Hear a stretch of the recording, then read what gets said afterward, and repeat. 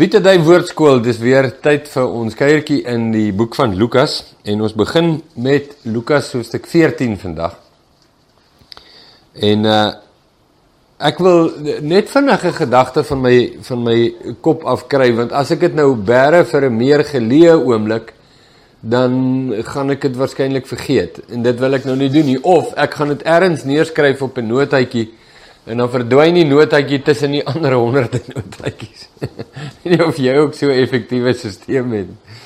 Maar gister, ek en my vrou het gister 'n vreeslike interessante gesprek gehad met mense van Centurion wat hier in die omgewing vakansie hou, en ons loop hulle toevallig raak hier by Daviespool, hier naby Hermanus, en nooi hulle toe vir 'n koppie koffie, en hulle kom toe nou met hulle pragtige kinders en kuier hier, en dit is baie geseënd en wonderlik en lekker gekuier, en net lekker om hulle te ontmoet ook en te hoor wat se getuienisse lewe in hulle harte, en so, net bietjie so fellowship.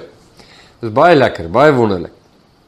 Maar ergens in hierdie gesprek praat ons toe nou oor hierdie kanaal waarna jy nou kyk.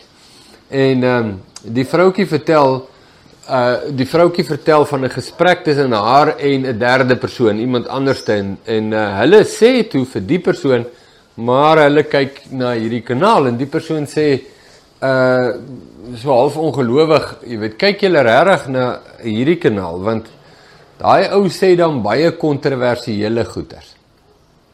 Nou ja, toe, weet so half, nee, bly weg van daai. Nou, dit was vir my 'n baie interessante stukkie kommentaar vir twee redes, en die rede hoekom ek dit nou vir jou vertel, is omdat ek dink daar is iets in dit wat 'n mens kan leer, waardevol. Jy wees jy die beoordelaar daarvan, maar in my opinie, baie waardevol. Eerste ding, die evangelie van Jesus, die boodskap van Jesus Christus, is van nature kontroversieel. En daar is 'n miljoen goed, nee, dis nou by wyse van spreke, 'n klomp goed wat Jesus sê, wat ontsaglik kontroversieel is. En in sy tyd, gedurende sy bediening, het hy ook dieselfde reaksie gelok, as wat hierdie vroukie nou vertel van haar en 'n vriendin wat nou gesels. So die feit dat mense sê, op hierdie kanaal, of dalk jy, maar die feit dat mense sê dat iemand wat preek, sê kontroversiële goed, is nog geen daadwerklike uitlating oor die inhoud van wat die persoon sê nie. Mens kan net sê, dis kontroversieel en goed. Wel, Jesus se boodskap is ook kontroversieel. En dis die waarheid. Jy kan nie daarby verbykom nie. Jesus het in sy boodskap en sy aanbieding van die koninkryk van God mense aanstoot gegee, omdat hy goed lynreg sê teen die opinie van die dag, of die begrip van die dag, of die kultuur van die dag. So, dit op sigself is nie 'n uitlating nie. Die groter vraag sal wees, wat is die kontroversiële goed? Want die persoon wat die objeksie handhaaf, wat die objeksie gee en sê, praat van my, ja, hy sê dan baie kontroversiële goed. Het nodig om te verklaar, wat is die kontroversiële goed, want daarin sal die oordeel lê of hierdie woord waar is, of die goed wat die man sê, kom ons vergeet nou eers van my, kom ons praat nou net van 'n persoon, ongeïdentifiseerd. Die goed wat die persoon sê, wat kontroversieel is wat is die goed wat hy sê? Want die feit dat Jesus kontroversiële goed sê, beteken nie, jy moet hom vermy nie. Dit beteken nie, dat sy woord is nie waar nie, dit beteken nie dat hy die waarheid praat, of dat hy nie die waarheid praat nie, nee. Jy verstaan mos nou. Maar mens moet vra, wat sê hy? Wat is so kontroversieel? En dan moet 'n mens gaan dink, maar is dit die waarheid of nie? Want kontroversieel is niks, maar iets wat 'n nie waarheid is, dis alles. Want as jou instelling is om nie kontroversiële goed kwyt te raak nie, gaan jy in menigte opsigte in areas van jou lewe die waarheid moet vermy. Net omdat jy nie wil kontroversieel wees nie. Want mense vir my kontroversialiteite, as daar so 'n woord is, vir my dit, want dit lok reaksie en nie vreeslike gewenste reaksie van mense nie. So, en ons hou daarvan om baie likes te hê, en baie shares, en baie, jy weet mos nou, hoe werk die sosiale media. Jy wil nie gecancel wees nie, jy wil gelike wees. En so jy vermy die kontroversiële goed. Maar dan moet jy tesame daarmee ook 'n klomp waarheid vermy. Want waarheid in essensie en in karakter is kontroversieel. Maar as die kontroversiële goed wat gesê word, die waarheid kanseleer, of die waarheid weerspreek, dit is 'n heeltemal 'n ander saak. En dis 'n baie belangrike saak. So, ek het nou maar net gedink, dit is belangrik vir jou ook om te hoor, want dit raak jou eie persoonlike lewe, dit raak jou eie persoonlike getuienis, direk, baie meer as wat jy dink. So ek stem heeltemal saam. Ek sê, geweldige kontroversiële dinge. Ek stem saam. Gaan nie stryd daarmee nie. Dit is so. Ek bedoel, ek raak baie keer goed kwyt hier, net bloot om te verduidelik wat Jesus sê, wat my eie hart 'n beat laat skiep. Ja, kontroversieel verseker.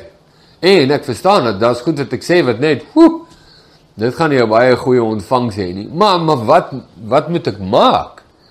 As dit, sien, en hier is die belangrike vraag, as dit die waarheid is van Jesus, moet ek dit omhels? Ek moet dit omhels, ek het nie 'n keuse nie.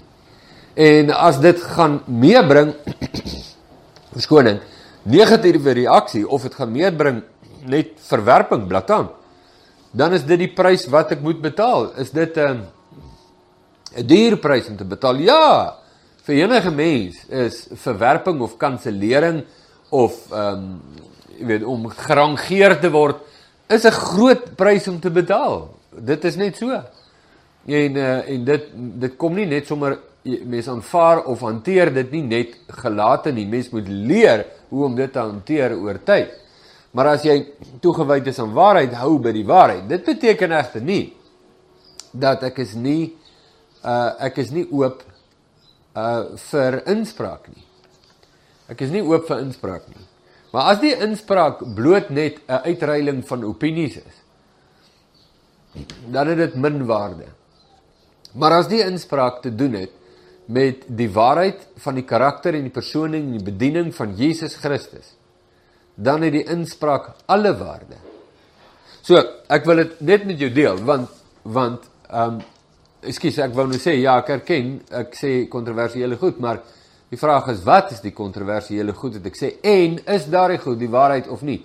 As dit kontroversieel is, omdat dit 'n leuen is, ja, dan is daar 'n argument, 'n geweldige argument.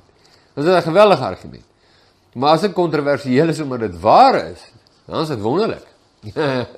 Dan kan jy niks aan doen nie. Dit is deel van Jesus bediening. Nou, ek wil jou net waarsku, Lukas hoofstuk 14, gaan ons presies ook nou hoor, 'n paar kontroversiële goed wat Jesus kwytraak. En hy vra nie om verskoning daarvoor nie. Die groot saak hier was, as jy die pad van verlossing met Jesus wil stap, moet jy die kontroversie van Jesus omhels. As jy dit wegstamp verby, en daarom word Jesus genoem die steen van aanstoot. Jy omhels hom, en word op hom gebou, of jy struikel oor hom, en hy verpletter jou. Jesus se eie woorde. So, kom ons gaan kyk. Lukas stuk 14. En toe Jesus in die huis van een van die owerstes van die fariseërs gegaan het, nou ja, jy weet nou al klaar, die vorige geleentheid waar Jesus in die huis van 'n fariseër gegaan het, het nie baie gaaf gegaan nie, onthou jy dit? En toe Jesus moes as prins nie gewas nie, sy hande voor die ete. En dit het 'n vreeslike konflik veroorsaak met geweldige uitsprake wat Jesus toe maak oor die fariseërs en die wetgeleerdes. So, die musiek is 'n bietjie somber, die agtergrondmusiek wat nou speel in 'n ou se hart. Jy weet, dis die donker note van die klavier. Bom, bom, bom. Ons weet nou nie hoe gaan dit uitdraai nie, maar Jesus gaan in die huis van 'n fariseër. En kom ons kyk hoe's hierdie ene. Dalk is dit anders as die ander ene. So, hy het ingegaan om brood te eet op die Sabbat. En hulle het hom in die oog gehou. Nou ja, daar is dit nou al 'n klare storie. Die spanning is gestel. Jesus gaan in die huis van die Fariseer, die donker noot op die klavier is nie verniet nie, en hulle hou hom in die oog. So daar word nou brood geëet in 'n Sabbat, en daar word gesê Shabbat Shalom, en dis die laaste ding, wat heers daar. Daar is onsaglike vyandigheid, alles onder die dekmantel van godsdienstigheid, wat daar plaasvind, oor die persoon en waarheid van Jesus. Nee? Goed. En daar was voor hom 'n man wat die water gehad het. Nou ja, ek het nou nie, ek moet nou net eers vir jou sê, ek het nou nie gaan kyk, na wat beteken dit om die water te hê nie, maar jy kan dit gou gaan naslaan, as jy sien, maar wat presies was dit? Wat was die verstaan daarvan toe Lukas dit nou skryf, hè? Maar die man, maar hy is ongesteld, hy het hom ongesteld. En Jesus het gespreek en aan die wetgeleerdes en fariseërs gesê, is dit geoorloof om op die Sabbat te genees. So hy alweer, Jesus gaan reguit na die konflikpunt toe, reguit. Hy weet presies waaroor hou hulle hom in die oog, en hy sit sy vinger reg op dit. En hy sê, so is dit reg om iemand te genees op die Sabbat? Vra vir hulle. Ja, hy bring het sommer die groot wit olifant in die kamer, identifiseer Jesus en sit hom reg op die voorgrond. Maar hulle het stil gebly. Ja, hulle speel die speletjie. Hulle bly stil. Hier's baie wat 'n ou hiervan wil sê, man. Kom ons gaan hom maar aan. Toe neem hy hom en maak hom gesond en laat hom gaan. En hy antwoord en sê vir hulle, wie van julle se esel of os sal in 'n put val wat nie dadelik op die Sabbat sal uittrek nie? En hulle kon hom daarop nie antwoord nie. So hy sê net vir hulle, luister, julle is vol nonsens. Julle is vol bedrog. Julle is gevaarlik. Julle sit hier sit 'n ander ou onder 'n vergrootglas en om te kyk wat kan julle kry om hom te kanselleer, terwyl julle dieselfde goed doen. En ja, jy sien so, ja, manier hoe Jesus dit doen, kort, kragtig, bondig. Wel, ek weet nie of hy nog iets gesê het daar nie, maar dis nou al wat Lukas neerskryf van daardie insident. So, Lukas 14 vers 7, en toe hy merk hoe hulle die voorste plekke uitkies, die selfbevorderende mense, gesteld op hulle status, gesteld op hulle reputasie, gesteld op hulle posisie, gesteld op hulle rang. Mense wat so gesteld is, dink ook niks daarvan, om ander mense belaglik te maak nie. Ek weet nie of jy dit al opgelet het, maar 'n man wat baie gesteld is op sy status, dink niks daarvan, om iemand wat hy as 'n laer rang beskou, te verkleineer en te verneder nie, dink niks daarvan. Vir hom is dit heeltemal die normale reaksie teenoor so 'n persoon, né? So hier kry jy hierdie man, hulle in een sin, as Lukas sê, hulle verkies die voorste plekke in die sinagoges, of die voorste plekke, nee, dan dit sê soveel van die integriteit en inhoud van die mense wat hy beskryf. Vertel Jesus, toe hy dit sien, wie hulle is en wat eintlik in hulle harte aangaan en die aard van hulle karakter, toe vertel hy aan die genooides 'n gelykenis en sê vir hulle. So Jesus het nou 'n spreekbeurt, so hy sien wat hier aangaan, en daar's nou ander mense ook genooi, want dit is eintlik 'n politieke ete, dis eintlik wat dit is. So Jesus sê, kom ek vertel julle iets. Wanneer jy deur iemand na 'n bruilof uitgenooi is, moenie die voorste plek inneem nie. Ingeval daar nie miskien een wat waardiger is as jy deur hom uitgenooi is nie, en hy wat jou en hom genooi het kom en vir jou sê, maak plek vir hierdie man, dan sal jy met skaamte die agterste plek begin inneem. Met ander woorde, kort gesê, moenie jouself bevorder nie. Moenie dink jy's fantasties nie. Moenie dink jy's fantasties en jouself daar sit nie. En weet jy, mens sien dit so baie, nie net in die aard van die mense en natuur en karakter nie, maar as 'n soort van 'n benaderingsstyl, ook onder Christene deesdae, dat dit so belangrik is om jouself te bevorder, so belangrik is om op belangrike plekke te wees en deur belangrike mense gesien te word. En jy weet, en daai speletjie te speel. En ek gaan nou nie voorbeelde noem nie, want dit is nie nodig nie, maar jy weet, en dat dit half natuurlik beredeneer word, maar jy moet dit doen, want dit gee vir jou 'n platform om die evangelie te verkondig. So ou regverdig dit half met die evangelie, maar wat dit eintlik is selfbevordering. En eintlik in wese selfaanbidding. En Jesus sê net, geef hulle 'n baie praktiese voorbeeld om dit nie te doen nie, want dit kan hulle geweldig in die oë sit. En dit is nou maar die praktiese verduideliking van die uitspraak wat sê hoogmoed kom net voor 'n val. So Jesus verduidelik dit in die praktyk. Maar wanneer jy genooi is, vers 10, gaan en neem die agterste plek in, sodat wanneer hy kom wat jou genooi het, hy vir jou kan sê, vriend, gaan hoor op. Dan sal jy eer hê voor die wat saam met jou aan tafel is. Nou dis maar die geval van, in hulle kultuur is, die belangrike mense sit voor en volgens status al hoe agter. Wie waar sien jy dit nog? Jy sien dit by 'n skoolkonsert byvoorbeeld. Eerste 2 rye is gereserveer vir die inspekteur van onderwys, die skoolhoof en hulle gades, die voorsitter van die beheerliggaam en sleutelpersone op die beheerliggaam.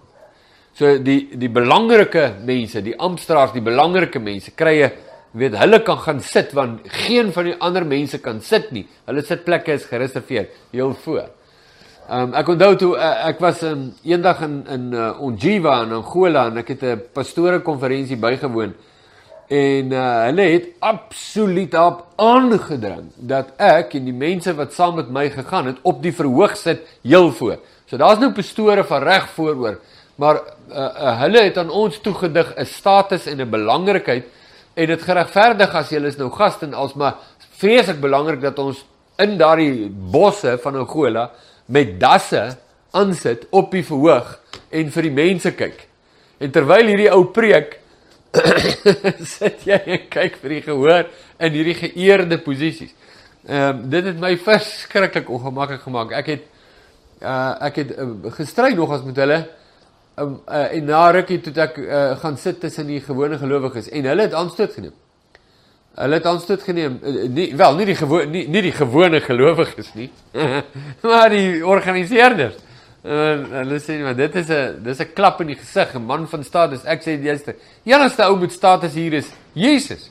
Moenie mense so voor, dis 'n verskriklike gevaarlike ding. Moenie dit doen nie. Nou ja, dit laat my nou, Jesus se uitspraak en dit laat my nou in daai situasies dink. Goed. Want elkeen wat homself, hoor vers 11, hoor jy die woorde. Want elkeen wat homself verhoog, sal verneder word. En wat homself verneder, sal verhoog word. Nou, hierdie is 'n groot saak. Jare terug, ek was nog 'n jonk in die bediening. Toe praat ek eendag met die werkende en studerende jong mense by 'n gemeente daar in Bellville, juis oor hierdie versie. En toe is daar nou 'n jong getroude paartjie daar wat vir my sê, want ek praat oor as jy jouself nie verneder nie, dan sal God jou verneder. En hulle sê toe vir my, nee, hulle verkies dat God hulle verneder. Maar ek dink ons het verby mekaar gepraat, en ek dink hulle het ook die klok oorlei ergens en nie lekker geweet waar hang die bel nie. En ek sê vir hulle, luister, wanneer God jou verneder, is dit nie, dit verbreek jou. Want ek dink hulle het seker so 'n bietjie kalvinisme of iets, jy weet, van jy doen niks nie, hy doen alles, en misverstaan hierdie woorde van Jesus totaal en al. Jesus sê jy moet jouself verneder. Hy sê doen dit. As jy dit nie doen nie, dan sal dit vir jou gedoen word en dan sal dit jou breek. Dit sal jou in verleentheid en verbreeking plaas. So net so van interessant, nee, hoe mense goedjies verstaan en kyk na versies en dan 'n uitspraak maak om iets te regverdig wat hulle nou aanhang en dan in die proses die woorde van Jesus totaal te kanselleer. Nee, en dit nie eens agter te kom nie. Het gebeur maklik. Jy moet pas op vir dit, jy dit ook nie doen nie, ek ook nie. Nee, is belangrik. Vers 12, en hy sê ook vir die man wat hom genooi het, wanneer jy 'n môre of middagete gee, moenie jou vriende nooi of jou broers of bloedverwante of ryk bure nie, sodat hulle jou nie miskien ook eendag weer uitnooi en jy vergelding ontvang nie. Maar wanneer jy 'n feesmaal gee, nooi armes, verminktes, krepeldes, blindes, en jy sal gelukkig wees omdat hulle niks het om jou te vergeld nie, want dit sal jou vergeld word in die opstanding van die regverdiges. Net 'n laaste woord vinnig oor dit. Met ander woorde wat Jesus vir hulle sê is, julle doen wat julle doen, Nie omdat julle aan God gehoorsaam is, of omdat julle goeie harte het. Nee, julle doen wat julle doen eintlik vir julleself. Julle nooi die mense by wie julle in tel wil wees. Julle nooi die mense wat julle wil hê moet wederkeer wat julle doen. Ek nooi jou, jy nooi my. Ek krap jou rug, jy krap my rug. Wat jy eintlik doen is selfdiens. Jy dien jouself. En Jesus sê, luister, as jy iets wil doen wat punte tel by God, doen welwillendheid aan mense wat dit nie kan wederkeer nie. Dit is nie verskriklik, want dan gaan dit nie oor jou nie. Dan gaan dit oor die mense. En dan gaan dit oor God se hart. En dis die aksie wat deur God beloon sal word. So Jesus sny daardie saak tot op die been. Is dit nie kosbaar nie? Ek sou graag wou hoor uit byvoorbeeld 'n gedeelte soos hierdie, wanneer jy dit nou lees. Wat ervaar jy, sê Jesus vir jou oor jou lewe?